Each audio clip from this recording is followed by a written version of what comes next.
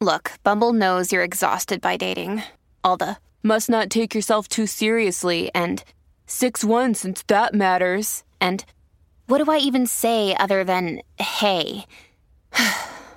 Well, that's why they're introducing an all-new Bumble with exciting features to make compatibility easier, starting the chat better, and dating safer. They've changed, so you don't have to. Download the new Bumble now.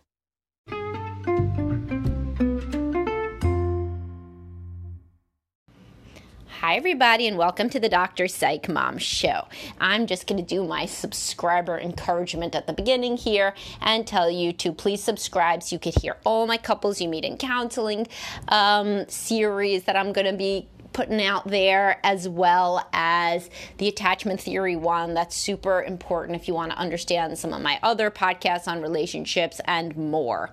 And also do please join my Facebook group, which is separate. That you don't get the podcast for free for joining the Facebook group, but it has about like 70 something people in there who like to talk about relationships, parenting, and more. And you get more engagement with me and separate content. I don't mean podcasts. I just mean separate content like posts and engagement and that kind of thing about relationships, parenting, etc. So for today's episode, we're talking about how you can really assess if your partner's compatible with you by looking at their best self. And frequently, their best self is going to be with their kids. So what do I mean? So obviously, a lot of men want more physical affection. So how do you know if you're ever going to be satisfied in that domain or not? Like, so for example, there's many women whose sex drive plummets in monogamy, but they still have sex, like they still do have sex, especially, when they're not like just gave birth or breastfeeding or something, or in menopause for the first couple years or whatever of that. I mean, big hormonal changes screw with you, but like many people still do have sex, right? And how do you know if your wife is going to be one of those people? And of course, sex isn't just sex, it's physical touch and affection. So why don't you look at whether she gives physical affection anywhere? I'm obviously not talking about sex with your children. I'm talking about physical affection, though. It's so funny because, like, so many guys, I'll be like, oh, does your wife ever hug and kiss you? They're like, no, never. I'm like, does she hug and kiss the kids? They're like, yeah. I'm like, oh, yeah? That doesn't sound so enthusiastic. And they're like, well, I mean, yeah, I guess. I mean, like, I think she used to. I mean, kids are like 10, like, it's not like they're like, 30. And it's like, then they're like, oh shit, like, no. And did her parents hug her? Are they a huggy family? No. Oh, well, I mean, like, what could she do? Like, she's not even hugging the damn children. Like, what do you think your odds are of her being very physically affectionate with you moving forward? Like, none. I mean, for real. Like, I mean, I guess she could learn to have sex. It's so interesting because when I work with couples, the physical affection piece is actually harder for many women than sex, because sex, they can have an orgasm. They train themselves basically to have a quick sexual encounter, but they cannot train themselves to go over and hug and kiss the guy because they just do not have that need. And when you don't have that need or that desire, it can frequently just feel like weird, awkward, and even gross.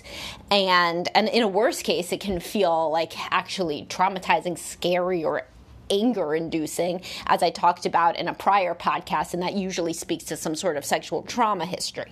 But in a regular scenario, she just feels it's like gross and weird, like just something that she has no desire to ever do. So a lot of guys have like marriages with no kissing at all, for example, because while she could have sex with you once a week or so, she can't kiss you like ever because she's just not a physical touch person. And if you look at her with the kids, she loves the kids so much, but what does she do?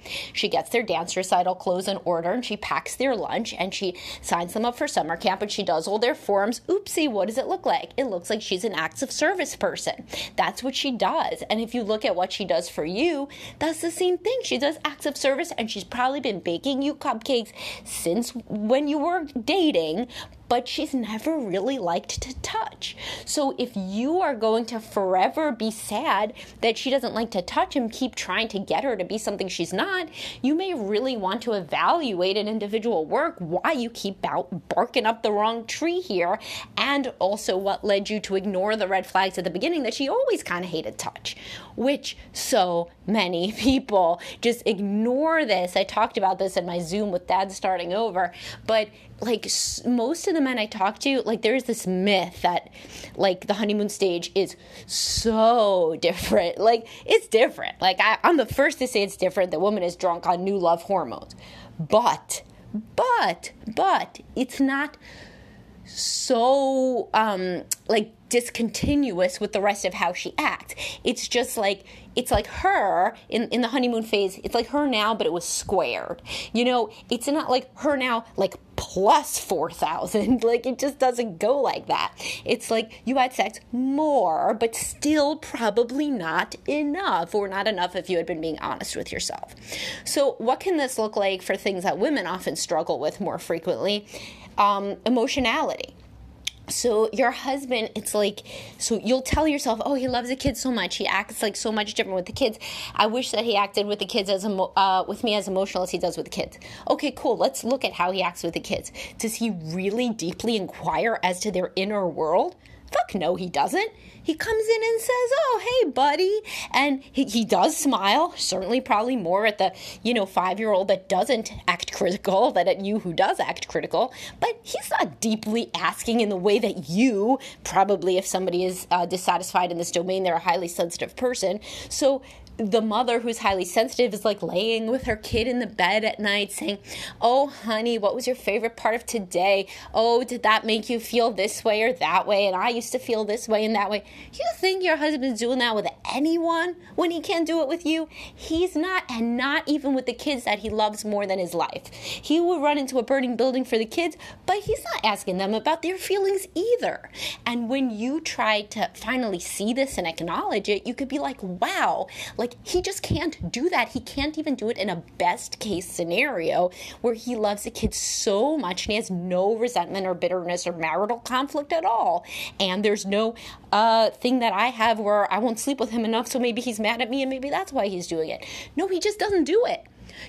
Or people that are like, why doesn't my husband like remember our special days and, act thoughtful, this and that? Because the man's ADHD, and if you look at him with the kids, he doesn't remember shit about them either. And if you didn't tell him when their birthday was, he probably wouldn't know either. So for most people, the vast majority of my listeners have children, are married and have children. And if you really want a good control group, do not think about how he used to act in the honeymoon phase when he, in fact, probably was hyper-focused or, really just drunk on new love and was acting like, still not discontinuous, but a somewhat amplified version of his regular self or her regular self. Look how they act at this age with the children who they love so much. Probably in many cases of marital dysfunction, they love them more than they love you. So therefore, how could they, if they can't even do something with their children, how are they going to do it with you? So this can lead to two different sorts of conclusions, neither of which, they're not mutually exclusive. You can have both. First is acceptance. Like there could be a real epiphany, like, oh my God, my husband does love my daughter. He loves her so much that she's really daddy's girl. And you know what? He didn't even remember that she was starting summer camp next week. And he didn't remember to ask about whether like she still had poison ivy. And you know what? I guess he just doesn't remember shit. That would be like a really good epiphany that could make you not feel like hatred and dislike toward, your husband.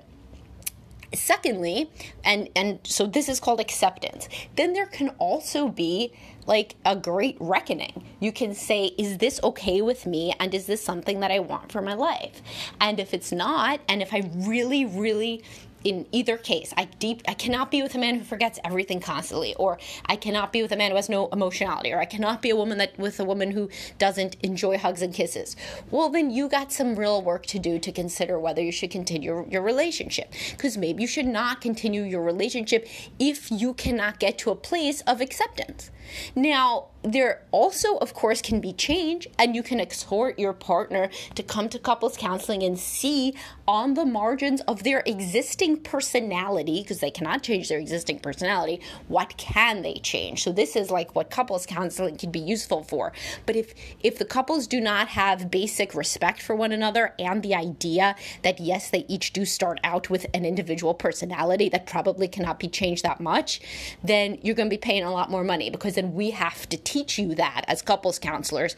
Basically, they have a personality, and their personality can only really be changed on the margin. So if a woman is a 0 right now on physical touch, maybe I'm going to get her to a 2 or a 3, but she's not going to be a 7 or an 8. And if your entire life is going to be destroyed by not being with a woman who comes over to cuddle you and hug and kiss you, then you got to get out now before you make this marriage into a battlefield and you both completely hate each other and there's no amicable co-parenting. So does that happen in all situations? No, because honestly, many people, if they love their spouse, they're real happy with like a 2-point change on a scale. And that 2-point change can best be accomplished if the person starts out feeling like you don't hate their existing personality and that you actually feel like kind of an idiot yourself for ever thinking that they were completely different or could be completely different, because really they can't. So this kind of frame of interrogating deeply how do they act with the child. And now if you got a bunch of kids and your spouse has a favorite, pick the favorite, right? So don't really give like an apt comparison. How do they act at their true best with their favorite child, the one who really they don't have any sort of headbutting with? So that's probably as good as they could act with you. So if your wife cannot stand physical touch with you, because there's been so much animosity over the years, but your son who walks on water, she does give hugs and kisses to, well, then she probably doesn't hate hugs and kisses all that much. Probably you and her are just embroiled in an endless battle. But does she, by the way, now you can also use your comparison points. Does she give hugs and kisses as much as you see your kids' friends' mothers do? So when you guys were at pickup and your kids friends' moms and dads were at pickup, did your wife give as many hugs and kisses as other mommies did at pickup? If not, and if you know that she's like deeply devoted to your kid, then she just really isn't a toucher. I mean, this is her best case scenario and she can't even do it now, So this can help you be like, wow, no shit. Like it's not me. It's just like, I'm making things worse by, of course, like being mad at her about it all the time.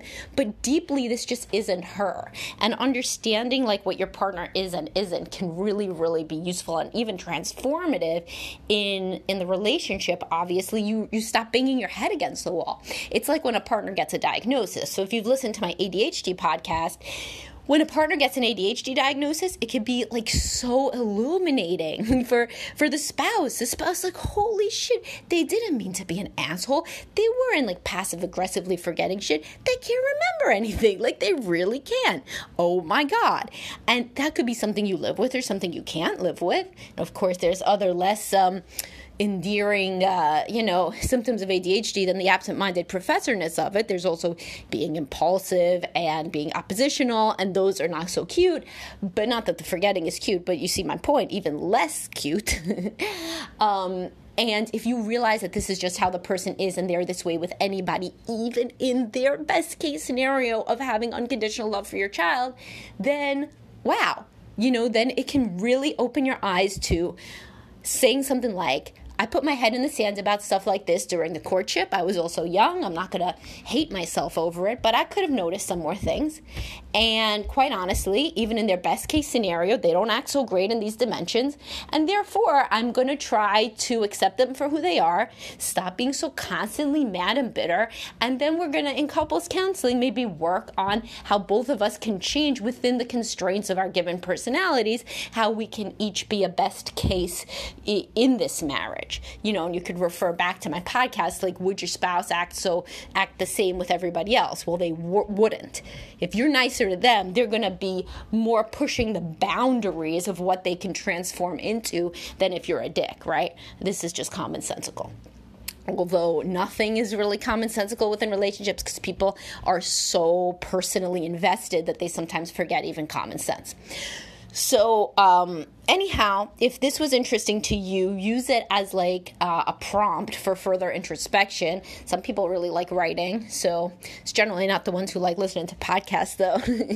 The ones who like writing generally like reading my posts. But if you are that person who likes both, then a lot of these podcast topics, like if I give you something to think about and you're not in therapy with me, what you can do is you can like journal about it. You can really use it as a jumping off point to write about it. So here you could write something like, how does my spouse act with our kid, and what's the same and what's different, and what have I learned about his personality or her personality and my expectations from that. That would be like really worth a few therapy sessions, honestly, and it's for free.